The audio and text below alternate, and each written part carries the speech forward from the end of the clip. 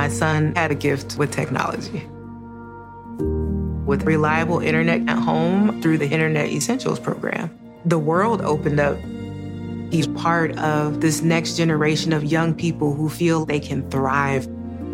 Through Project UP, Comcast is committing $1 billion to help open doors for the next generation with the connectivity and skills they need to build a future of unlimited possibilities. Y'all make a plan to vote. You're going to hear us talk about our plans to vote. There are less than 14 days left to Election Day, and there are a lot of options. Vote early, vote safely, get out there. But you'll hear us talk about it in a minute. We're going to talk about our plans, but I want you to visit votesaveamerica.com/plan to make your plan, to find your voting location, and to vote as soon as you can. And tell all your family and friends to do the same. Hey, this is DeRay, and welcome to Pod Save the People. In this episode, it's me, Kaya, Sam, and DR, as usual, talking about the news that you might have missed in the past week.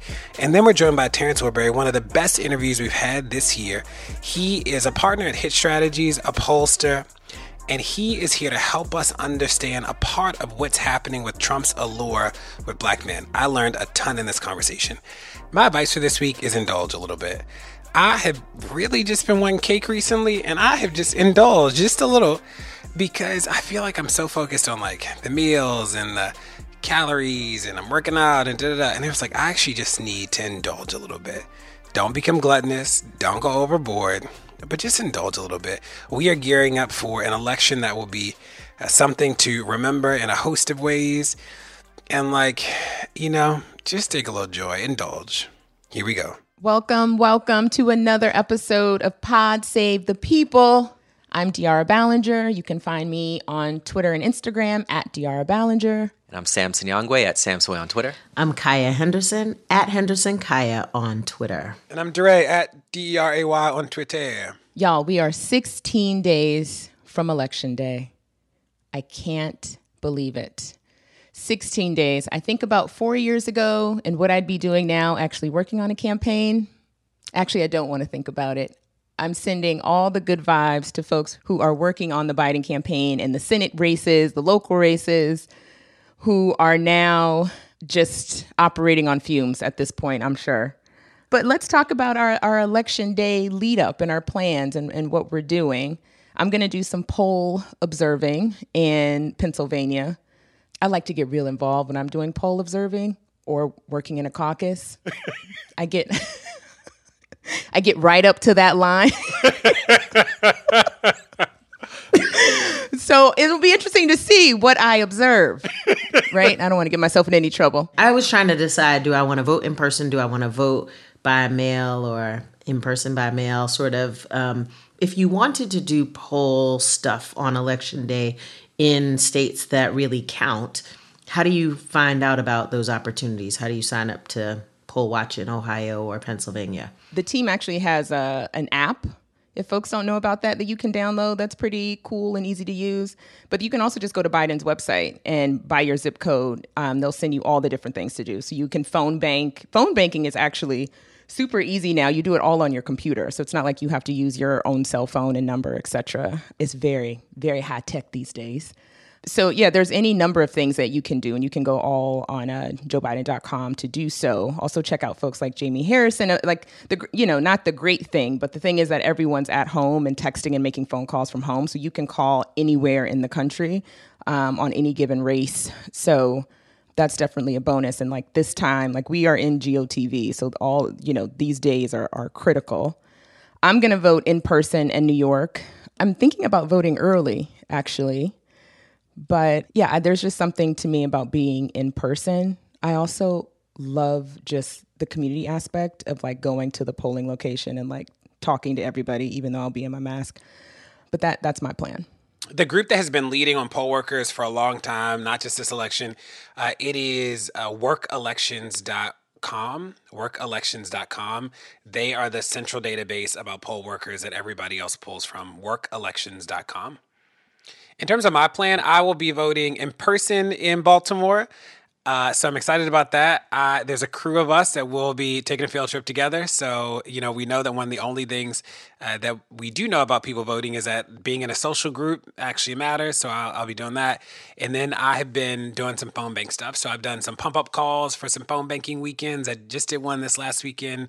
And Lord knows I'm on every list for texting. If I get another text, it's like, y'all, I am voting. Me too. They are texting me. I'm like, I get it. So I feel a little bit like Obama when Obama ran. Do you remember all those emails we got? I feel like I got an email every 12 seconds when Obama ran. And I couldn't wait till he won. So I was like, thank you. That's how I feel about these text messages. I'm like, no more texts. But it's working. I'm getting them. So I'm spreading the message. And the interview on this week's pod is probably one of the most important we've done. It's about Black men being wooed by the Trump administration. And I learned a ton. So that is our collective contribution. I'm vote by mail. Team vote by mail. Requested and looking forward to voting as early as possible. Sam still ain't left the house. Still ain't left the house. Still ain't leaving the house, but voting as early as possible, like not letting USPS or anything else get in the way of my plan to vote in this election. I already have my vote by mail ballot, but here in DC, they've set up a bunch of boxes all over the city. And so I plan on taking my ballot in this week and then trying to make myself available to support the elections on Election Day. My friends and I are actually trying to figure out whether we want to watch the election together or if we want to be home by ourselves. So we'll see what happens. Last election, we were all hyped. It was all going well. We were at a great restaurant. And as the returns came in, we decided halfway through the night, maybe we should go home. Although, the two previous elections we had watched and it had been a great group experience. So we're trying to figure out what we're going to do this go round. We'll see. I read today that Bannon said that I don't know if y'all saw this, Bannon said that Trump is just going to declare victory that night. Like the moment he's up, he's just going to declare victory to sow confusion. That's part of the strategy. And you're like, whew, this man, let's get him out of here. Well, if things keep going the way it looks like they're going. I'm also super worried about what is going to happen election night. You've seen the TikTok videos of supremacists who are saying that either way it goes, there's going to be violence. And I'm really, really worried. I'm not usually anxious in this way, but I'm very worried about what happens on election night and what happens in the ensuing days afterwards. I'm having a little anxiety about this. Yeah, it's definitely worrying, thinking about what happens on election night if, Trump doesn't play by the rules, which we know he doesn't play by the rules, declares himself a winner or says the election is invalid for X and Y conspiracy reason. What gives me a little bit of hope and confidence heading into the election is just seeing some of the early returns. Because so many people are voting by mail, you can actually see millions and millions of ballots that are being returned. You can see who's voting early and who's not. It seems like Democrats are more so than Republicans voting early, voting by mail, getting the ballots in, which makes it harder for Trump on election day to then say that anything's wrong or for it to look like he's winning on election day, because just so many ballots will have already come in from Democrats that will be counted in some cases even before the election is over. But, all that being said, it depends on us continuing to vote early, voting by mail, getting the ballots in, making sure there's no confusion whatsoever about the outcome of the election. It needs to be a landslide, and not only we need to defeat Trump, but win the Senate too. I was actually looking for this organization. It's called Ballot Ready, because I think the other thing that is oftentimes difficult to figure out, especially for local races, is who's on your ballot. So that's it's called Ballot Ready. You can go there and figure out and do your research ahead of time. I've already gotten so many text messages from people who are all these New York judges and do you know anything about them? So hopefully Ballot Ready will have that information instead of me having to do it this time. But in terms of where I don't think I'm going to watch. I think I have way too much PTSD from 2016. It's still vivid memory in my head, Marion Wright Edelman, pulling posters off the walls. And I was like, oh, this Black woman is cleaning up. This is over. It's a rap city. So I think I'm just going to drink a whole bottle of wine and go to sleep and hopefully wake up. I know I'm going to wake up to foolishness, but I think, and Sam, you bring up a good point, because I think everyone should just be prepared that this is going to be a long couple of months. And I know actually my mom, who's in DC, was telling me that she's been hearing about folks already renting a ton of Airbnbs on the right because they are about to camp out. So I think we need to be as prepared as they are, because I think it's going to be a long road in terms of getting an answer on who is the president. And now the news. So my news is a massive new database and investigation that was released this week by Reuters, looking at deaths in jails across the country. So nationwide, there has been very little tracking of people who die in jails. As you may know, and as we've talked about in the past, there's very little tracking around a whole range of things in the sort of police and criminal justice system, and broader criminal justice system, namely people who are killed by the police, other forms of police use of force. But there has been even less information available historically on deaths in jails, in part because they are less likely to be reported. You know, the sheriff's department or the state has so much control over what information can get in or out of jail, and it makes it very difficult to track what's going on without the federal government playing that role, and they historically have failed to collect comprehensive data on this issue. So this week, Reuters, after submitting 1,500 public records requests to over 500 jails across the country, released their findings. They found that between 2008 and 2019, over 7,500 people died in jails across the country, and that about 5,000 of those people, nearly 2/3 of the total number of people who die in jail, die without even being convicted of a crime, die pre-trial. You know, again, this is a massive amount of data. There's a lot of information in here that still needs to be unpacked that we need to learn more about. What is clear is that America's system of jailing people, detaining people, particularly pre-trial, people who can't afford to pay bail, folks are dying because of those policy decisions, not to release people, not to get folks the support that they need, especially in those early days after being arrested. And what is also interesting about the data when you do a deeper dive is that the data is not uniform across the country. The outcomes aren't uniform. That there are particular counties where people are much more likely to die in jails. Places like Oklahoma County, places like St. Louis, and East Baton Rouge Parish have among the highest rates of deaths in jails per population of the counties with more than 250,000 population in this database. So there are a set of counties that just are where people are much more likely to die in jails. There are also a set of counties where people are more likely to die by suicide or homicide in jail. So you look at places like San Diego County, which has both the largest number of people who die by suicide, 29 people between 2013 and 19, and also the largest number of people who died by homicide, 11 people during that time frame. So I think this is the start of a much broader investigation and what needs to be intervention into America's jail system, which again, as we're seeing here, we're learning more and more about in terms of the damage that it is causing in people's lives, in many cases fatal. I think the other thing, Sam, is just like how folks are dying or being killed. And so I think what this data does for us too is actually do some storytelling and really bring to life like what's happening in a number of these cases and how folks who have mental illness are, you know, getting into altercations with corrections officers and then being beaten, then being left where their bodies are twitching, they're not responsive for who knows how long, then they're found to not have a pulse.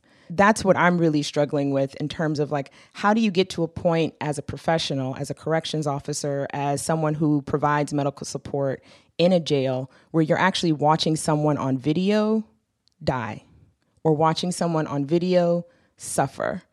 So I think, again, it's just, I keep thinking and examining where we are as a country, culturally, how far we are from dignity and decency and taking care of folks that are vulnerable. Because for a whole host of people, Black, white, or otherwise, who these folks are supposed to be in their care, for them to treat them in this way, that's the struggle for me. That's what I don't understand. Like, I can understand the fact that like there are no systems in place. We don't have the data to make the corrective action.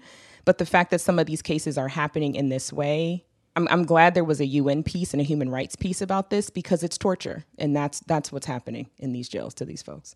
I was also struck, Diarra, by the whole connection to mental health. How many of these deaths are people who have mental health issues and substance abuse issues, and how we don't intersect these systems in any kind of a way. In fact, one of the jails that was referenced in an article, I can't remember which, talked about being the largest mental health facility in the state and the largest detox facility, yet not equipped for those things. We haven't tended to our mental health infrastructure. And so mental health issues and substance abuse issues then just roll into jail. And those people are not equipped, not resourced, and clearly not compassionate enough to figure out how to deal with this. And so it ends in death. And I think one of the things that troubles me is the lack of connection, how that we fail to make these connections between these systems and the consequences that come when we don't actually appropriately connect. I was struck by a lot of things that I didn't know. And I think that this data poll from Reuters is actually one of the better ways that reporters can help activists. That this is a lot of work to do. We know from our own FOIAs that it takes a long time. Thankfully, Muckrock has been an incredible partner with us. But the process of just getting the data is cumbersome. Then getting it from a million different sources, Sam can tell you, takes forever to put together. Nothing about that is easy. So shout out to Reuters for this. So there were a couple of things. One is just to note the horror of the Trump administration. So the federal government has never outlined jail by jail death data, but they at least used to put out aggregate data. And the Trump administration has said that they do not plan to do that ever again, that the 2016 report is going to be the last report and it's never coming back out. So you see this administration, the aggregate data is helpful just because we can see what's happening at the national level, but they aren't even going to do that anymore. That he really is hiding this information because he knows that people would use it to take action or at least ask questions to roll up to that.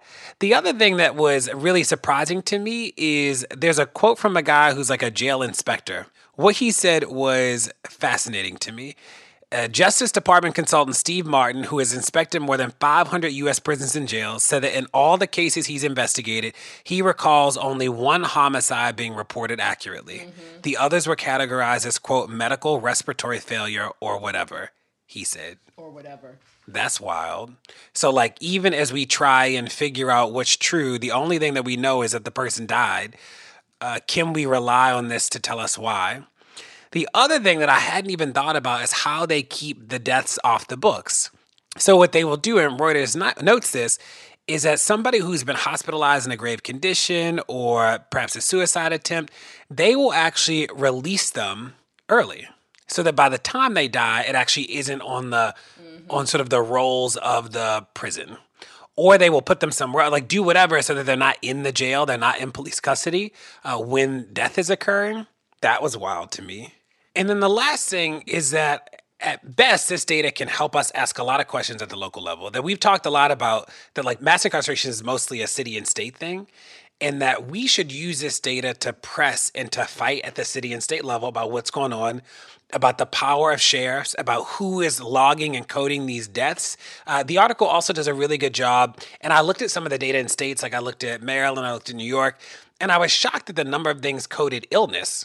Because what I know to be true, and I've been to jails both here and abroad, is in America, there are no rules inside the jail. There are a lot of rules to get into jail, right? Whole lot of things that can get you into jail, whole court proceedings. Once you're in jail, it is really the warden's game. There's not a lot of rights that you have with regard to medication or medical service. It is real loose, but loose in a way that hurts people. And when I saw this, I'm like, wow, just imagine this. It feels very much like the police data that the death data is bad. Imagine all the people who are harmed and survive.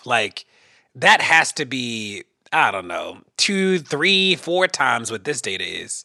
My news comes from NPR, which reports this past week that enrollment is dropping in public schools across the country. And this is what I have been worried about, what I have been saying. This is the first set of numbers that I've seen, which actually puts some meat on the argument around how many of America's children are missing school and what that is ultimately going to mean for public schooling in the United States. This is also a place where reporters have been incredibly helpful because comprehensive national data is not actually available. But NPR, using their member stations, reached out to 60 of the largest school districts in the country and heard from many of them about what their enrollment was looking like, even though this is happening actually in large and small, rich and poor, urban and rural districts across the board. People are seeing a record decline in the number of students who are enrolled in schools. And so we see numbers like Orange County, Florida, which has 8,000 students missing this year. Los Angeles Unified, the nation's second largest school system, is down nearly 11,000 students. Miami-Dade County Public Schools has 16,000 fewer students. Charlotte-Mecklenburg in North Carolina has 5,000 missing. These are thousands upon thousands of kids who are literally not in school this year. And when you dig into the why of it all, there's a myriad of answers, of course. It's a complex problem. And so for a number of these students, access to technology is a real issue. They don't have computers or laptops or Wi-Fi or headphones or whatever it is that they need. There's also been a large reaction from families about confusing school plans, whether we're starting in person or not starting in person, what the hours are and what have you. And I think many districts have not been as communicative and as thorough with families. And so families are literally opting out. There, of course, are the concerns about safety with many families, in fact, many African American and Latino families opting to keep their kids at home even when school is offered in person because they're concerned about disproportionate COVID rates, of course. And one of the interesting things I think that this article highlights is that a lot of these enrollment declines are being driven by early childhood unenrollment or disenrollment, where we're seeing families keep their children out of kindergarten, in some cases because they can send their kids to daycare. They can't send their kids to kindergarten, they're Zooming, and they can send their kids to daycare and keep kids out. We also are worried, many families are worried about their littlest one's ability to, engage in distance learning. And even when they can engage in distance learning, people have really clear feelings and righteous feelings about not wanting your 5-year-old on Zoom all day. And so you're seeing precipitous declines in kindergarten enrollment. In fact, in Washington State, which is seeing an overall 2.8% decline in enrollment, that's being driven by a 14% decline in kindergarten enrollment alone. So what? Why is this important? Besides the fact that kids are missing out, massive numbers of kids are missing out, the real thing that I'm most worried about is what financial implications this has on public schooling. Most schools in the United States are funded on a per pupil basis. That means for every kid that shows up, you get a certain amount of money. On average, it's something like $10,000 per student.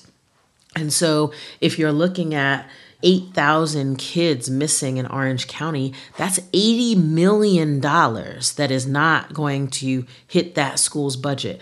And, in cases like Miami-Dade, that's, $160 million that their budget will be impacted by. And, we have states that are talking about holding school districts harmless this year, but unless there is significant federal stimulus, there's no way that states are going to be able to hold anybody harmless when many state budgets are also getting hit tremendously as a result of this pandemic.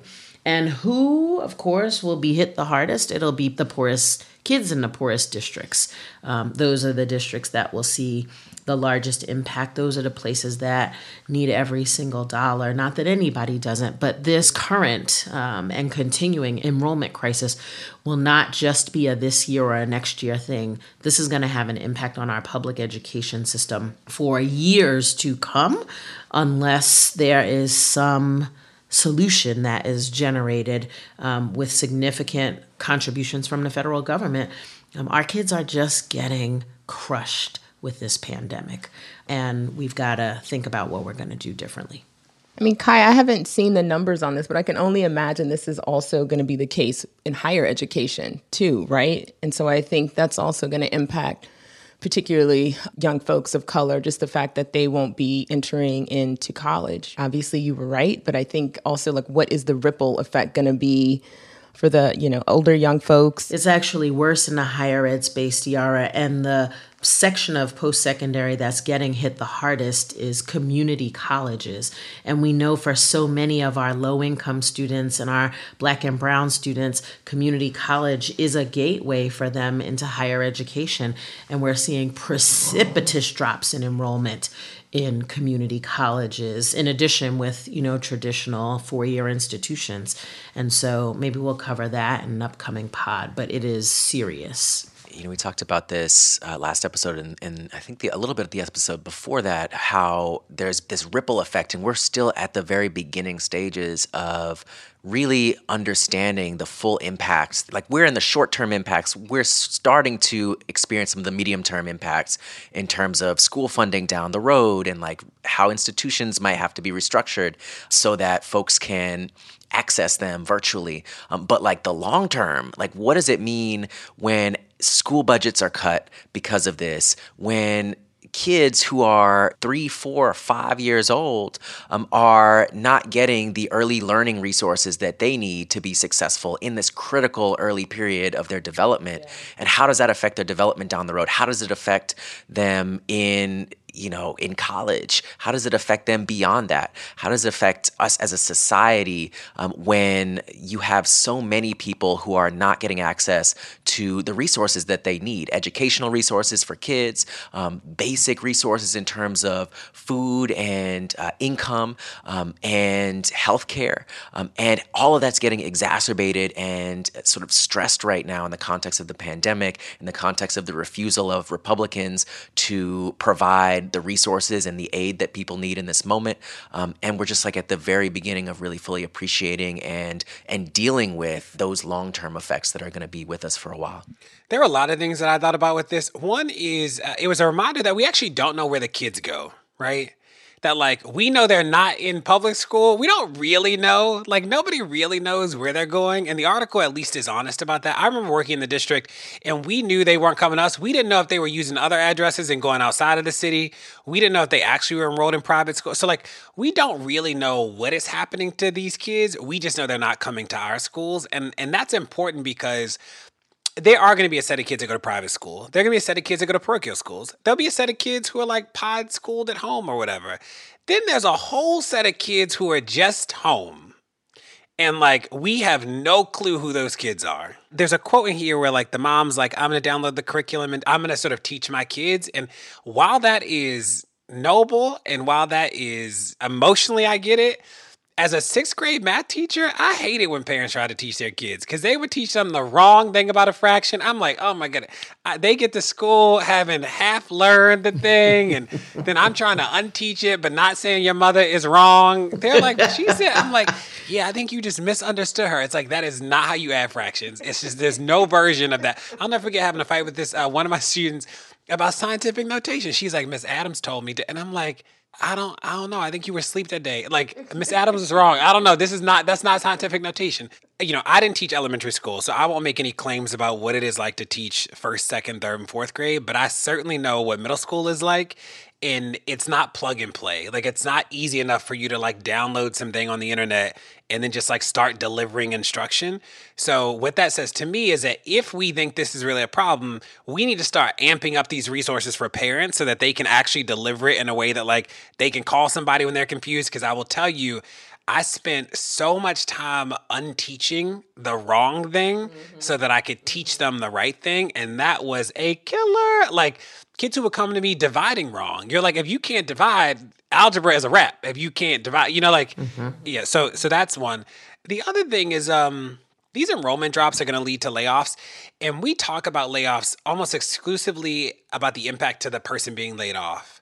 I think we don't talk about the strain on the system. Nobody likes layoffs. Like, the people doing layoffs don't want to lay people off. The people being laid off don't want to be laid off. But the other thing is that when people get laid off, that means that we're redistributing work to the not laid off people. That's right. So those people are stressed and tapped. They were already doing 3 jobs. Now they're doing 7 jobs. So when we get the money back, the district people are in crisis because we're trying to make sure those people who were stressed don't quit because they're like, I had 10 jobs. We're trying to get the laid off people to come back and put them in some capacity where they can do good work, but like they've been laid off, so they don't love the district. And, that's hard. And then kids still suffer in all of it, So it's like, what I hope is going to start to happen is that, and I saw this in Baltimore, is that briefings start to happen between the school system people and like the larger government people. So everybody is putting their good foot forward about what the strategy is. And like, we're either finding the kids or like something, because it's the poor places that rely on state money because it's low property taxes. They are going to get hammered. And 6,000 kids is a lot of kids. 100 kids? Cool. I can go find 100 kids. We can split up the whole office and go find 100 kids. 6,000? Hard. Y'all, my news comes from New York Magazine, and I'm just over it already. So I'm just going to start with the quote, my favorite quote from this piece. So this artist who lives on the Upper West Side, who's lived there for 2 decades, said that about the Upper West Side now, that she saw hookers and pimps on the streets and almost stepped on a needle while wearing her flip-flops. Oh, Upper West Side. What's going on up there? So essentially, a few months ago, because of, I don't know, a pandemic, 280 some homeless individuals were moved into the Lucerne Hotel, which is on the Upper West Side. These folks are losing it over this, right? And so the Upper West Side, for folks who don't know, is supposed to be this liberal bastion of New York City where, they were out there protesting after George Floyd. Their kids are making T-shirts. They're putting up their Black Lives Matter signs in their apartment windows. But when the need actually comes and when homeless folks arrive, now all of a sudden they are turning to Fox News and the New York Post to get these people out of their backyard. Okay? Mm-hmm. So how did this all start, you ask? Well, there's a woman from the Upper West Side who also was seeing needles, like just the whole note, like we're seeing needles and the pip, like you all don't even know what you're seeing. If you've been living on the Upper West Side for 2 decades, how do you even know what a drug needle looks like, ma'am? How? Anyway, so this is going on. And so basically a group of Upper West Side residents get together and, organize in the best way they can. They start a Facebook page. So on this Facebook page, this is really where everyone starts to get worked up. And there are thousands of people that end up joining this Facebook group. And on it, they are taking pictures of feces on the streets. They're taking pictures of Black men. And it's all around this, like trying to scare everyone into these homeless men are ruining our neighborhood. So the residents, they also were alarmed to learn that some of the homeless men had mental illness and were substance abusers. But also, surprise, surprise there. So the Facebook group that they ended up starting was called Upper West Siders for Safer Streets. So I think this was the interesting thing too, and just the race dynamic. So they never wanted to say, we don't want these Black and brown people living here. It was always like, we want it to be safe. But really, the underlying, you're saying the same thing. What ended up happening is that, of course, New York Post and Fox News seized onto this Facebook group because so much foolishness was going on in the Facebook group, including the appearance of QAnon symbols and all of this other wildness. And so Sean Hannity and Tucker Carlson devoted full segments of their shows to discussing how this nice, expensive corner of the city was descending into homeless anarchy. This rose to getting national news. On the other side, there are some Upper West Side residents who are opposing the Safer Streets Facebook group, and they're calling themselves the Upper West Side Open Hearts Initiative, and they've organized a series of events in front of the Lucerne Hotel in terms of getting donations, providing the men there with clothes for job interviews, art projects. They've been chalking messages on the sidewalk saying all are welcome here and yes, in my backyard. The other thing that has also been a result of this, whatever this thing that is happening, it's reignited the guardian angels. Well, I won't say all of them, but just one guardian angel that allegedly was one of the founders. And so he's been recruiting folks to walk around the neighborhood. But again, it's policing folks of color. That's actually what's been happening. So he was able to enlist 70 new guardian angels. What's happening? This is a lot of people that are now feel empowered to walk around and intervene into who knows what. And so who knows what will happen from this piece of the episode. The other thing is Mayor de Blasio, obviously, since this was the city kind of created this madness. And so de Blasio evidently took a ride on the Upper West Side and said what he saw was unacceptable. So then he promised everyone that he would take the folks out of the Lucerne Hotel, and then in the meantime displaced a whole bunch of 70 families that were staying somewhere else, where he was going to move the men from the Lucerne Hotel to this place, and then basically went back and said, no, we're not going to do anything, we're going to leave them there. Good job, de Blasio. So all that to say, I'm just bringing this to the pod because I feel like this is something, when we talk about, when we're talking about just liberal folks and progressive folks, and how quick they are to say they are ready to be in the movement, they're ready to change their behavior and commit to changing their behavior. As soon as something that shows up that actually requires that intentionality, somehow that goes out the window, and you are basically espousing the same vitriolic and hateful rhetoric that this dude in the White House is spewing. So just wanted to bring that. I'm sweating thinking about this, reading about this, and talking about this. It's so upsetting. So my news is from the New York Times, and the headline is that 8 million people have slipped into poverty since May as federal aid has dried up. Now, I don't know how you slip into poverty. I think people were shoved, pushed, and dragged into poverty by inaction by the federal government. So New York Times, fix your headline, because people don't slip into poverty.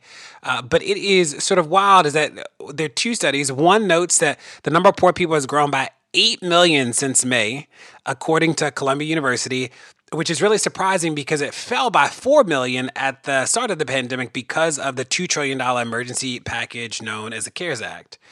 And then using a different definition of poverty, researchers from the University of Chicago and Notre Dame found that poverty has grown by 6 million people in the past 3 months, particularly impacting Black people and children. Now, I bring this up here because one of the things that I realized as we do this get out the vote stuff is that people keep saying to me, I don't know, the government doesn't impact me. It feels the same under all the presidents. And it's a lot of people don't know that they deserve some aid right now. A pandemic happened. You pay taxes. You deserve for the government to do something to alleviate the impact of a pandemic. So if you are one of these people who was forced into poverty by this, your government failed you. That was Trump. That is the Republicans holding it hostage. People failed you. The pandemic was not the result of your bad decision. The loss of your job was not you. Not being able to go into the government should have done this. And I think that this is, I worry about these numbers being so big, and then sort of some of the shame around poverty, that people don't realize that that this is not only them, but people around them. And when I think about get out the vote, it's so much of this is reminding people that the world we live in today does not have to be like this, and it can be better. And when I saw 8 million, I'm that's a lot of people. If you think about the number of adults that is, think about the number of families impacted, right? I mean, this is far greater than 8 million. It was something I didn't expect. Don't go anywhere. More Pod Save the People is coming. In the decades before the Civil War, slavery's grip on America tightened. But soon, a diverse group of abolitionists, both Black and white, began to construct a clandestine path to freedom for the enslaved. Hosted by Lindsey Graham, Wondery's podcast, American History Tellers, takes you to the events, times, and people that shaped America and Americans, our values, our struggles, and our dreams. In the latest series, American History Tellers explores the Underground Railroad, a covert network of secret routes and safe houses operated by men and women committed to helping enslaved people escape bondage in the South. Fugitive slaves and anyone helping them face terrible violence and even death if caught. But for those brave enough to risk the journey, the Underground Railroad offered a path to the northern states and Canada where their freedom was assured. Follow American History Tellers on the Wondery app or wherever you get your podcasts. You can binge this season's American History Tellers, The Underground Railroad, early and ad-free right now on Wondery Plus. My son had a gift with technology. With reliable internet at home through the Internet Essentials program, the world opened up. He's part of this next generation of young people who feel they can thrive. Through Project UP, Comcast is committing $1 billion to help open doors for the next generation with the connectivity and skills they need to build a future of unlimited possibilities. This show is sponsored by BetterHelp. Now, what's the first thing that you'd do if you had a ton of extra time in a day? Maybe I'd take a nap, go for a run, talk to some friends. Now, a lot of us spend our lives wishing we had more time. But the question is, time for what? If time was unlimited, how would you use it? Now, the best way to squeeze that special thing into your schedule is to know what's important to you and to make it a priority. Therapy can help you find what matters to you, help you process the world around you, help you think through the most important things, how you spend your time, where you spend your energy, especially your emotional energy. If you're thinking of starting therapy, give BetterHelp a try. It's entirely online, designed to be convenient, flexible, and suited to your schedule. Just fill out a brief questionnaire to get matched with a licensed therapist and switch therapists anytime for no additional charge. Learn to make time for what makes you happy with BetterHelp. Visit betterhelp.com/people today to get 10% off your first month. That's BetterHelp, HELP.com/people. Polls have a huge influence at nearly every level of America, from businesses to advertising to how billions are spent in elections. But who is responsible for that information? How have their biases or blind spots impacted the state of our country? And what's going on with black men and Trump? That's what I'm here to talk about with Terrence Woodbury, a partner at Hitch Strategies who dedicated himself to re-examining everything that we know about polls and the information that traditional data sets are missing. This is a must-hear. Let's go. Terrence, thanks so much for joining us today on Pod Save the People. Thanks for having me, Dorian. I feel like it's long overdue that you're here, but this is like the time that we need you. Is like the 11th hour. I know you because you have worked in polling and in focus group world for probably as long as I've known you. But can you talk to us about how you even you're a black pollster, or do you consider yourself a pollster? Whatever you consider yourself. Can you talk about how you got to this work? Yeah, so I've been interested in politics my entire life, and I started working in electoral politics while in college at Morehouse. I worked for a little-known state senator named Kasim Reed, who was running for mayor at the time. And on that campaign, I had the opportunity to work in a few different capacities, but I noticed that everything kept on deferring back to the poll, whether it was in finance or in field or in producing commercials, everything referred back to the poll. And I always wanted to know, who is the man behind the curtain with the poll numbers? Turns out that man was a guy named Cornell Belcher, who was one of the few black pollsters in the country.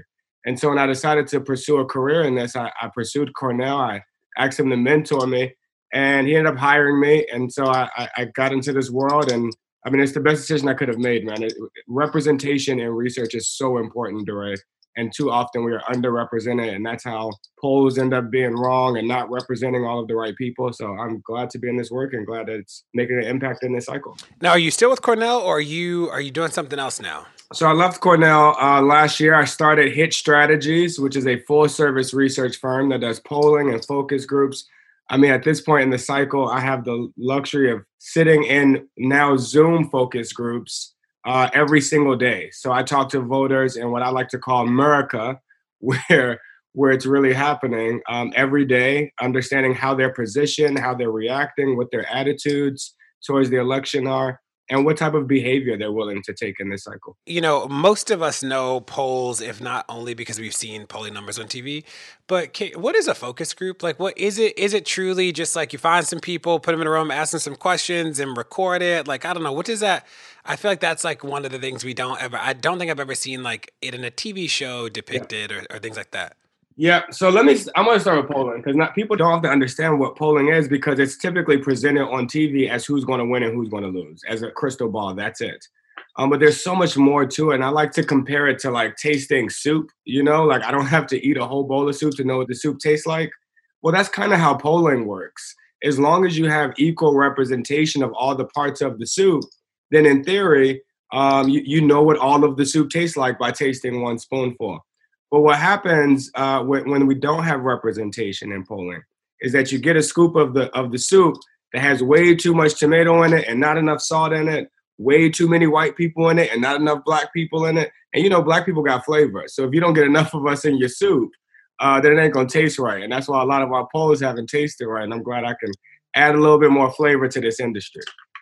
Focus groups work pretty similarly in that, we screen in the exact type of voter that we want to talk to. And so I will create a screener, DeRay, that say, for example, one focus group I've been doing quite a bit of are Black voters who will consider voting for Donald Trump.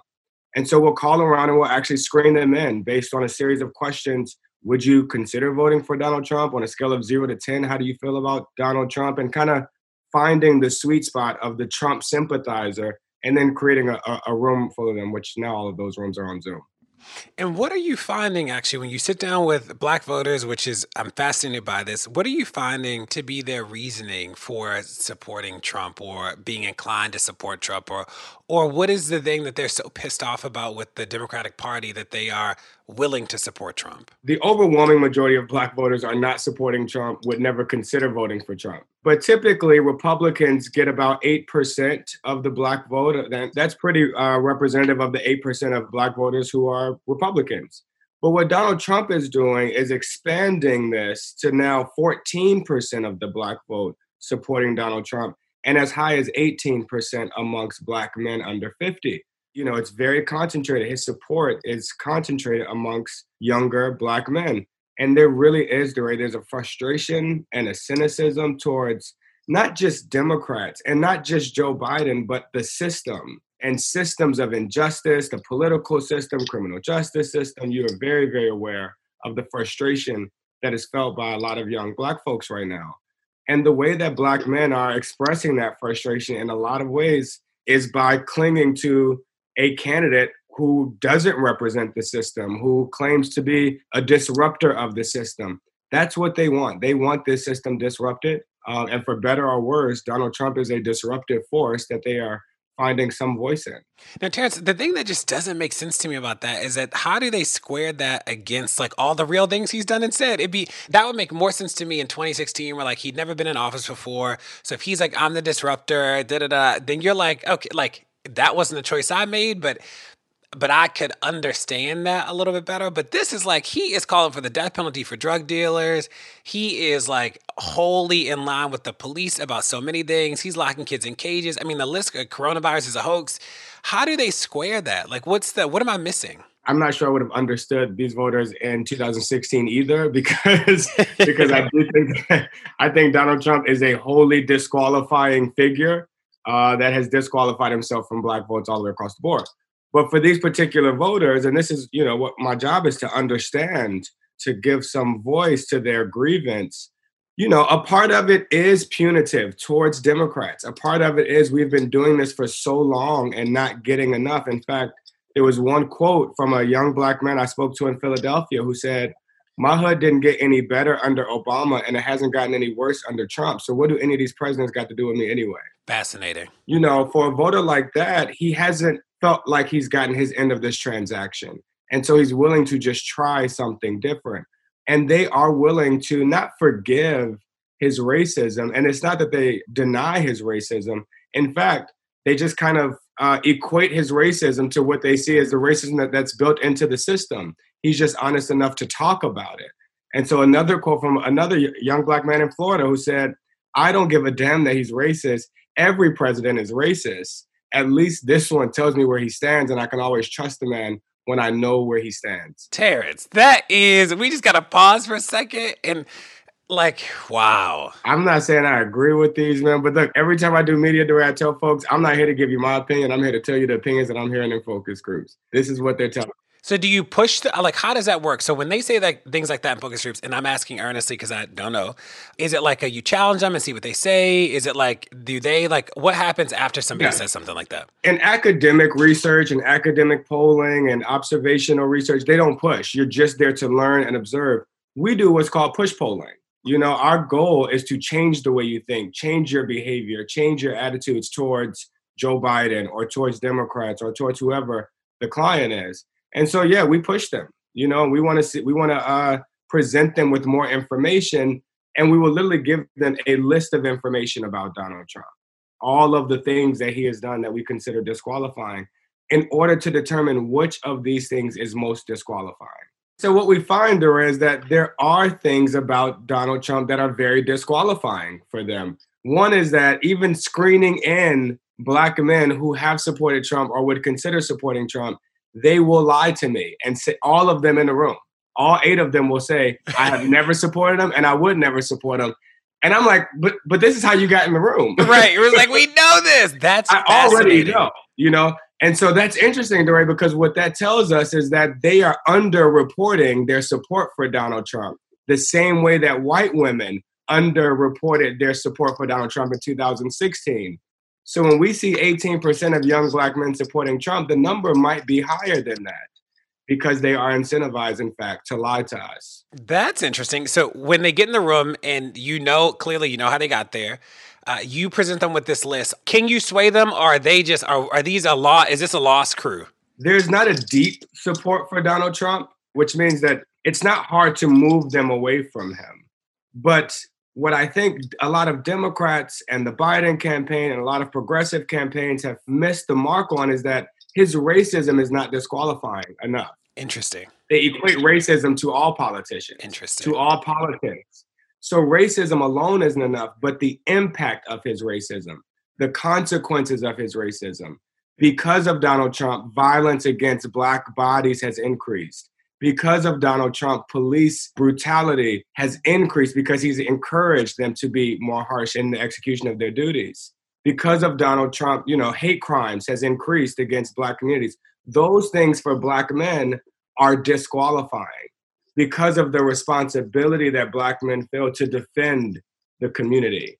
That when you present them with the impacts and the consequences of his racism, they do, in fact, move away from him. That is interesting. This idea that his racism is not disqualifying, that's sort of like this privilege that whiteness has that, like, in a lot of people, your racism actually would be enough, right? The racism or sexism or homophobia or like that would actually be like enough. Just uttering the words would be enough, right? Why does he get a pass? Do we have any sense? A lot of it is because he's so bombastic about it, right? It's when they say, I can trust him because I know where he stands. This idea that at least he's not smiling in my face and then passing legislation behind my back to hurt me. At least he tells me where he stands. And the perception is that a lot of politicians, and for these Black men, they feel the same way about Democratic politicians, are in fact just smiling in their face. And I think that's where we have a messaging problem because, Democrats do have a story to tell about how they've improved the lives of these Black men, but we have to tell that story. And until Black men know why a Democratic Senate would make their lives better, then why would they be incentivized to ensure a Democratic Senate? Let's talk about that. Can Biden win without Black men? Or is this like a crisis? And if he can win without Black men, then why does this even matter outside of sort of just being like an interesting data exercise? The truth is, Joe Biden has put together a very different coalition than the 2008-2012 Obama coalition, which was fueled by younger voters and by voters of color. What Joe Biden has assembled here with a commanding lead in 9 out of 10 battleground states, with a lead of double digits nationally, that is fueled largely by older voters. Joe Biden's winning a majority of seniors, DeRay. Democrats don't win a majority of seniors. He's winning a majority of white women. Democrats don't win a majority of white women. So he's really assembled a different coalition that, in fact, could propel him to victory without increasing support amongst Black men. But the reason that this drop-off of support from Black men is so important is because Democrats down ballot cannot win with 75 to 80% support amongst Black men. Gary Peters in Michigan, he's going to need 90 to 95% support from Black men. Jamie Harrison in South Carolina, he's going to need 95 to 100% support amongst Black men. He's got to get to Barack Obama levels when Barack was winning 97, 98%. Well, that's what Jamie Harrison is going to need in South Carolina to be successful. And so a Democratic Senate relies heavily on increasing support amongst Black men, even if a Joe Biden White House doesn't. Is this subgroup of people linking their support of Trump to these Senate races? Like, are they not, like, do you think that it'll flow down ballot, or is Trump such sort of an aberration that people sort of feel about him one way and then they feel about their local Senate race and their local governor differently? It is having a down ballot effect. You know, we see Senator Tom Tillis out of North Carolina also getting 14% support amongst Black men. That's the same 14% that Donald Trump got. But Tom Tillis didn't get 14% amongst Black men when he ran 6 years ago. He had 5%. The support that Black men are giving to Donald Trump is having a down ballot effect. Another race that I'm paying a very close attention to is in Michigan, where Gary Peters is running against a Black man named John James, who is from Detroit and comes from a very prominent Black family in Detroit, and who is currently getting 17% support amongst Black men. I could tell you this right now, Dory, and I don't make a lot of predictions. As a pollster, we try to stay out of the prediction game. But I could tell you right now, if John James gets 20% of Black men's votes in Michigan, then Gary Peters is no longer a senator. And if Gary Peters is no longer a senator, then Democrats probably do not control the Senate. This is a strategic imperative. Black men are the only way to win for Democrats to win the Senate. Now, the other thing I would ask you, and I don't know if you get to this in the focus groups, what's like the best way to influence Black men's votes? Is it like, and I ask because I think about Kamala, and I think about that one New York Times op-ed literally shaped everybody's view of Kamala. It was like, people went from being like, oh, she's the Black woman from California, used to be a prosecutor, to being like all these wild narratives about like that overnight it happened. To trying to figure out, you know, people hear this podcast before the election, they'll hear our conversation before the election, and say somebody is like ready to fight this fight. They call you like, let's fight Terrence. Is it too late? Like, is it a dope article? Is it a YouTube video? Is it some Instagram infographics? Like, how do we turn the tide? You know, it's not too late. We still have some time to turn this around with younger Black voters. The first thing we have to do is give them something to vote for and not just someone to vote against. When I ask Black men in focus groups, how has voting ever made your life better? And they cannot answer. They cannot name one way that their lives have improved because they voted. There's a messaging problem. We have to start connecting the power that they have when they vote to the impact that it can have on their lives. The second thing we have to do is give them some validating messengers. The truth is, for this particular segment of the Black electorate, they don't trust Joe Biden. Frankly, they don't trust Kamala Harris either. A lot of misinformation and disinformation has been used to shape Democratic candidates in this cycle. And so we have to use some more validating voices. And we see this week, Barack Obama is hitting the campaign trail. That is a validating voice for a lot of them. But for other voters, they need to see people that are more reflective of their lived experience. We have seen athletes, particularly athletes who have become activists, as very, very validating. And then the final validating messenger are, of course, the actual activists, people that are leading the movement. The protests that sustained throughout the summer have such a shaping impact on this election. They have changed the psychology of America. And Black voters feel optimistic and inspired because of those protests. And so the activists that led those protests, people like you, Dure, are in a unique position to speak to the pain and the frustration that these voters have and to connect them to the power that they have by voting. Now, you brought up Kamala.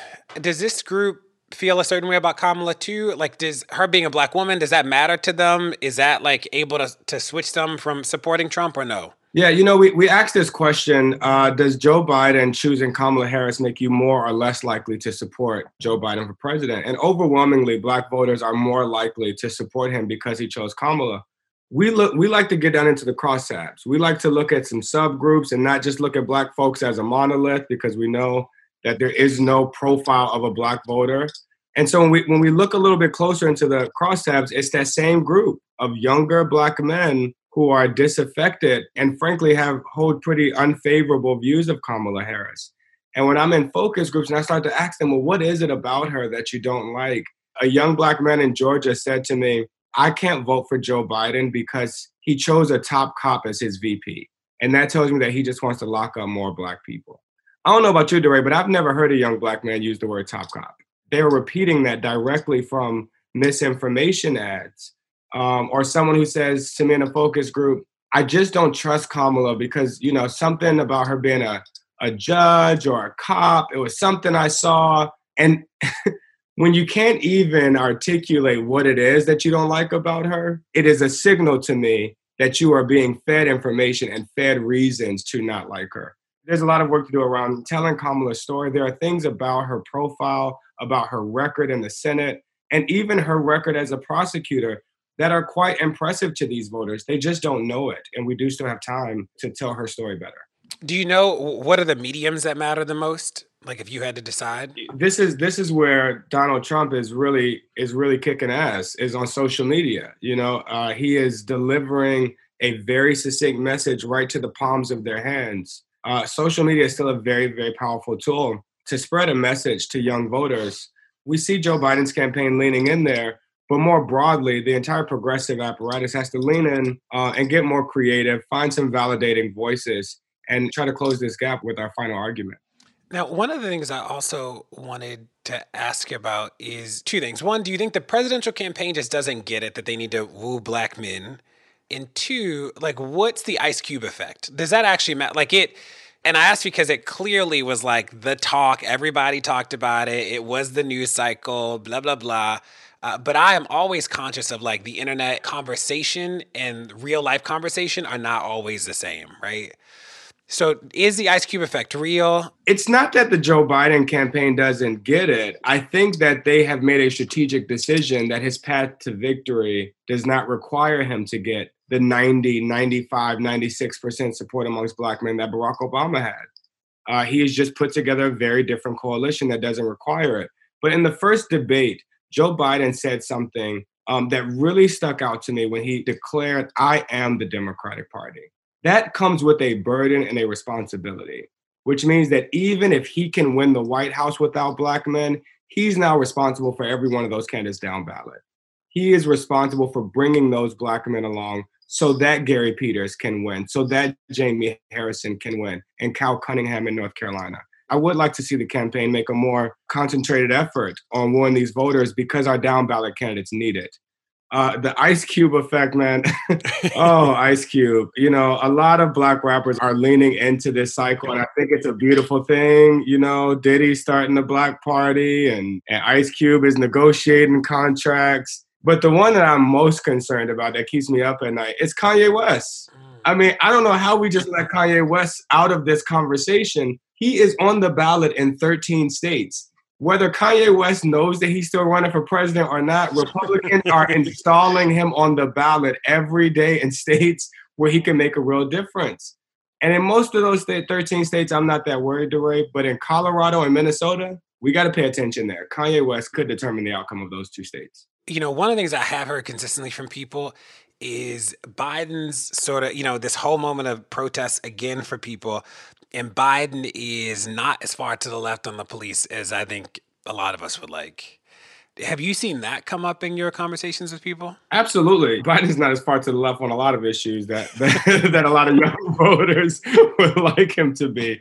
But, this is where we introduce the idea that, of course, your vote has electoral power, but your vote also has punitive power to fire people, and your vote has negotiating power to move people from where they are. And we give them examples of how the LGBTQ community was able to move Barack Obama on same-sex marriage. He did not support same-sex marriage when he was elected. By his second term, he had, with his full-throated endorsement, the entire country moved and the Supreme Court decided.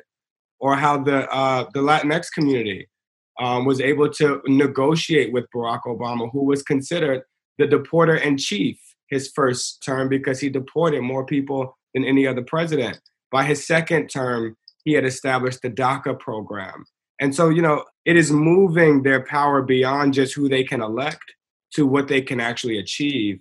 And I think that's where, a lot of voices like you and folks in the movement that have actually negotiated, been at the negotiating table with presidents and heads of state are going to be important as validators. Is there anything that we are not talking about that we should be? The first half of the podcast is always news that you don't know. Like we spend all this time on news that it hasn't made the national conversation for some reason.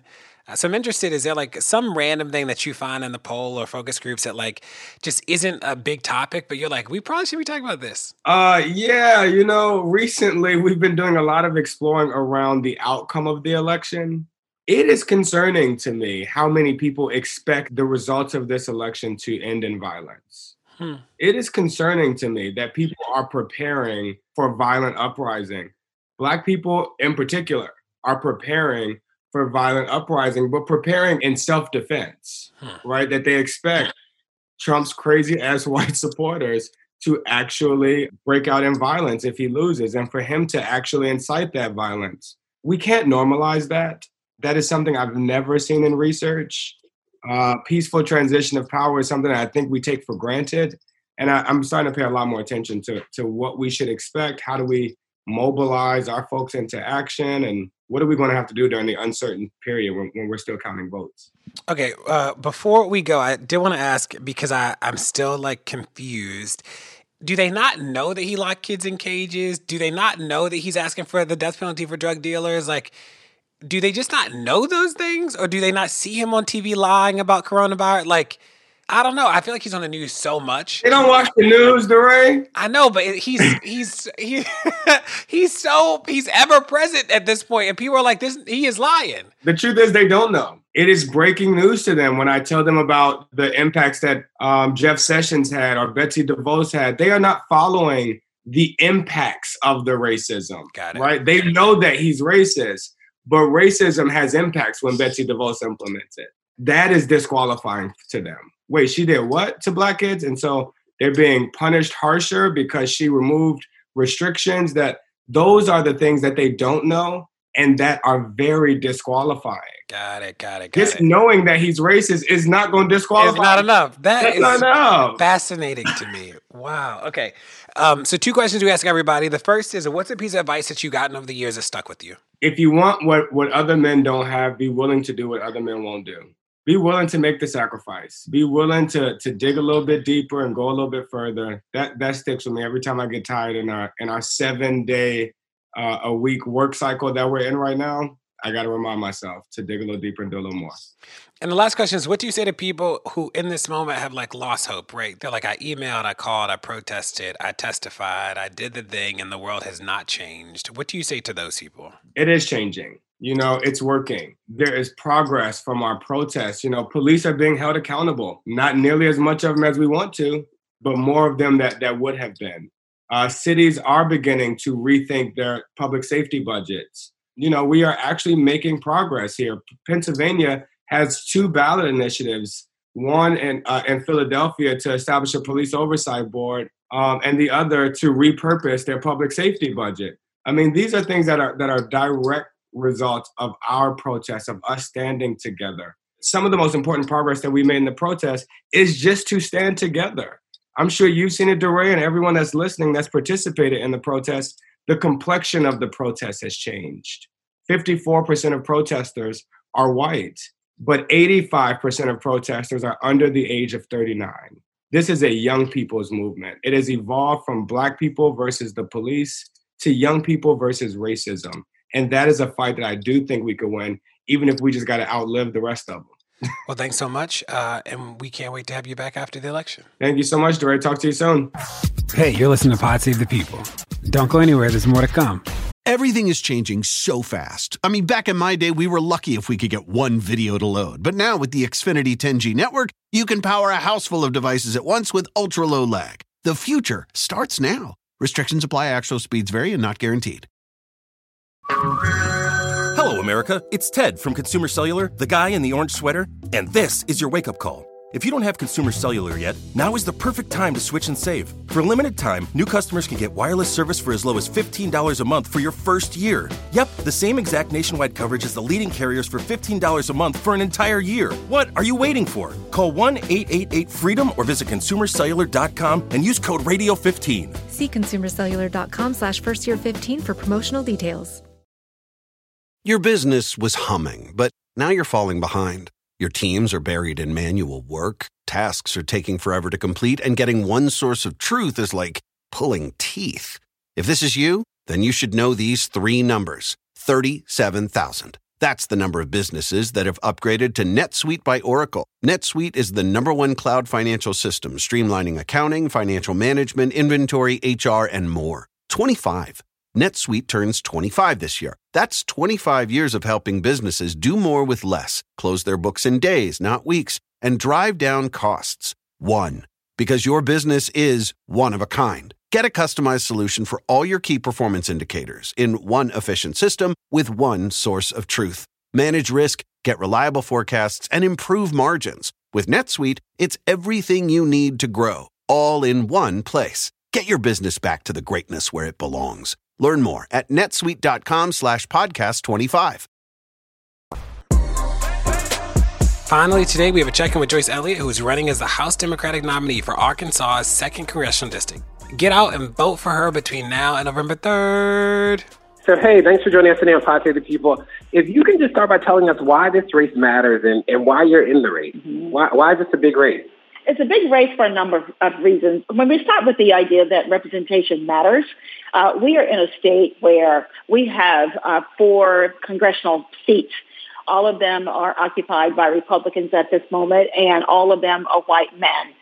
We are in a state that is the only one of the old Southern Confederacy states that's never elected a black person. And of course, I'm not asking people to elect me just for that reason, but we certainly will change history that's important to us. Our representation looks nothing like the people, back here in the state. And the other thing are the issues. Healthcare, just as it is in so many places, healthcare and the cost of healthcare is huge here. And of course, that's been made worse by the pandemic. And I've lived this story of living without and, having to struggle because I did not grow up with healthcare. And I understand what's happening with people and what's happening in their real lives, which seems not to be a connection that our present congressman is able to make. Because I grew up in Arkansas, but I grew up in a tiny little town in Arkansas, Willisville, 152 people. And, it wouldn't be unusual to say it was a tough life. It was. I mean, we lived in poverty, but we weren't the only ones. So I don't want to make it. It's not a crybaby story. But I learned so many things about what it means when you're scratching and doing everything you can and you still don't get ahead. And part of my life, I'm old enough that I went to schools that were segregated and then was a part of forced desegregation and lived that life of, not being wanted at that school and having to make my way through that.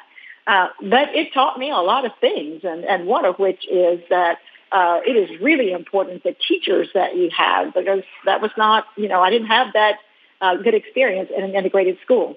And so I decided to become a teacher, and that is when public service really just became the through line of my life, because I thought it was important for public service to do everything it could and should do to help people have an opportunity.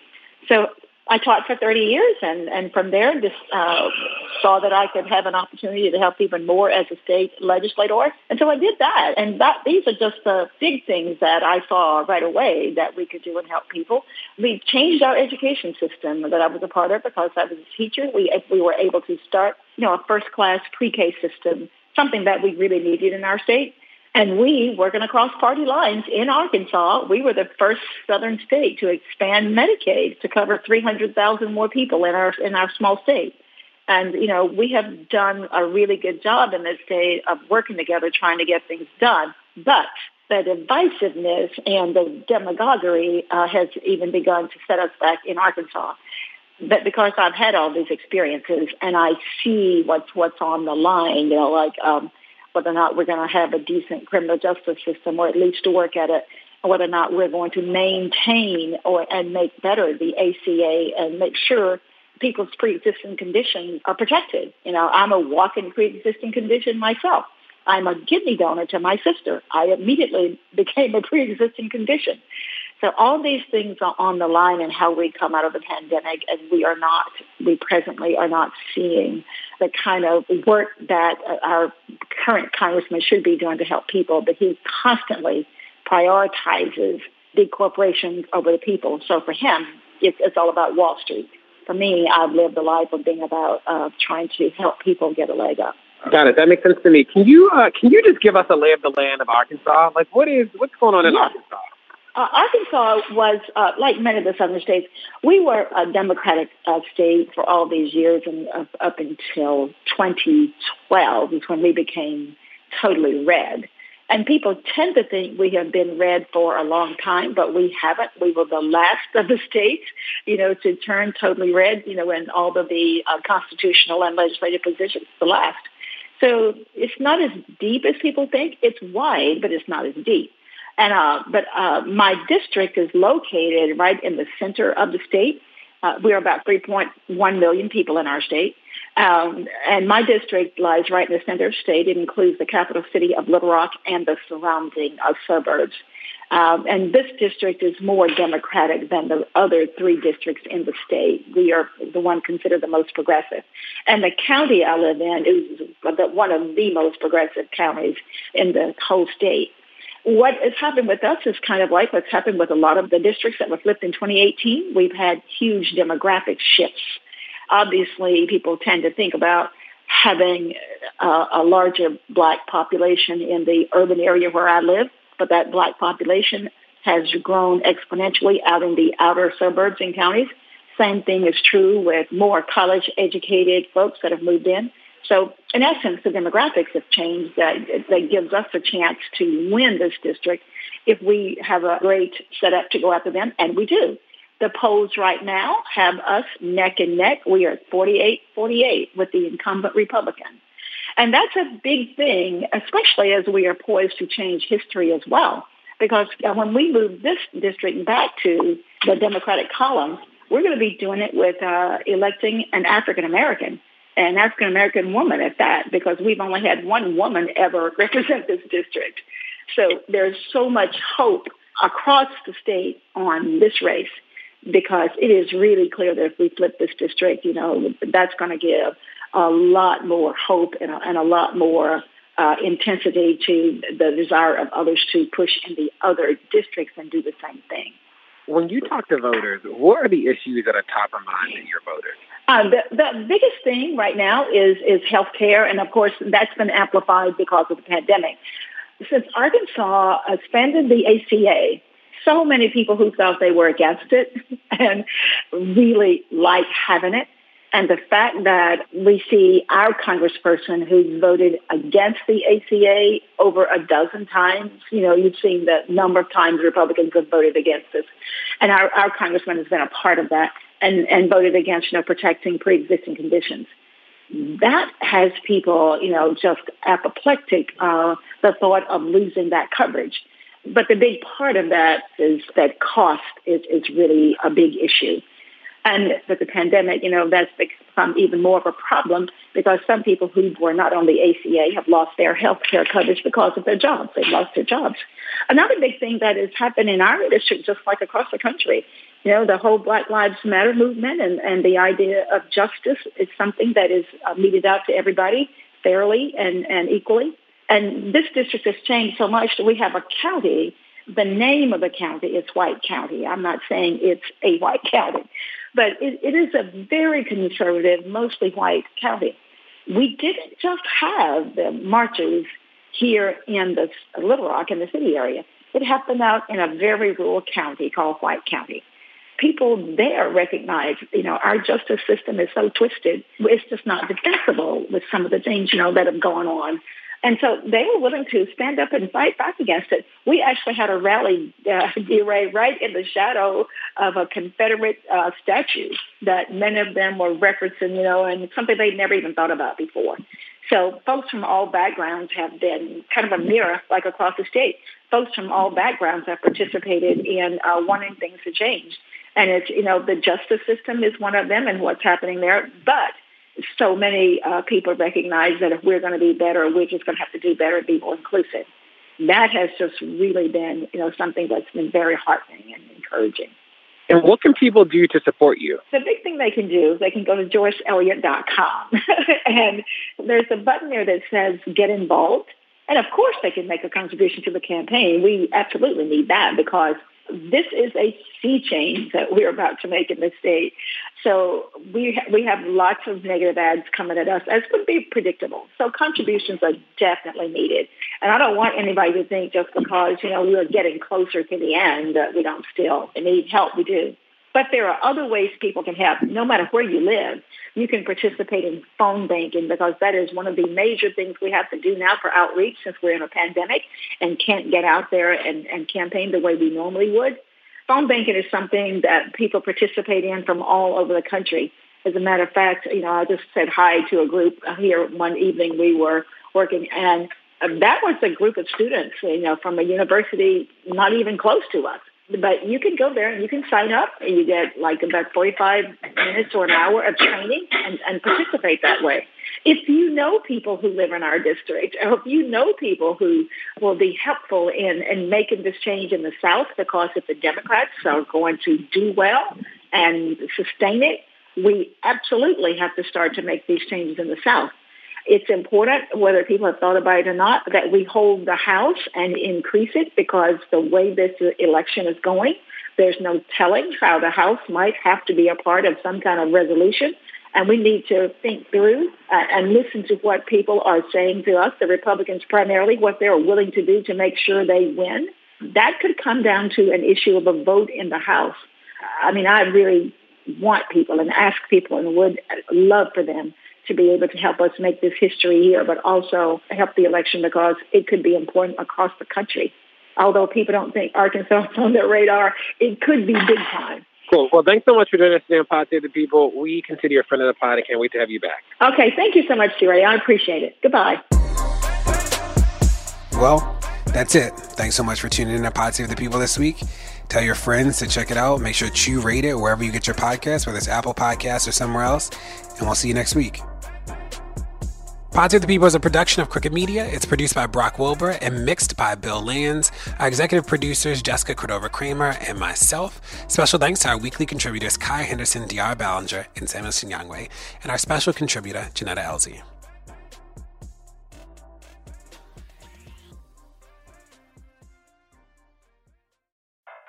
I'm what you might call very good at hide and seek.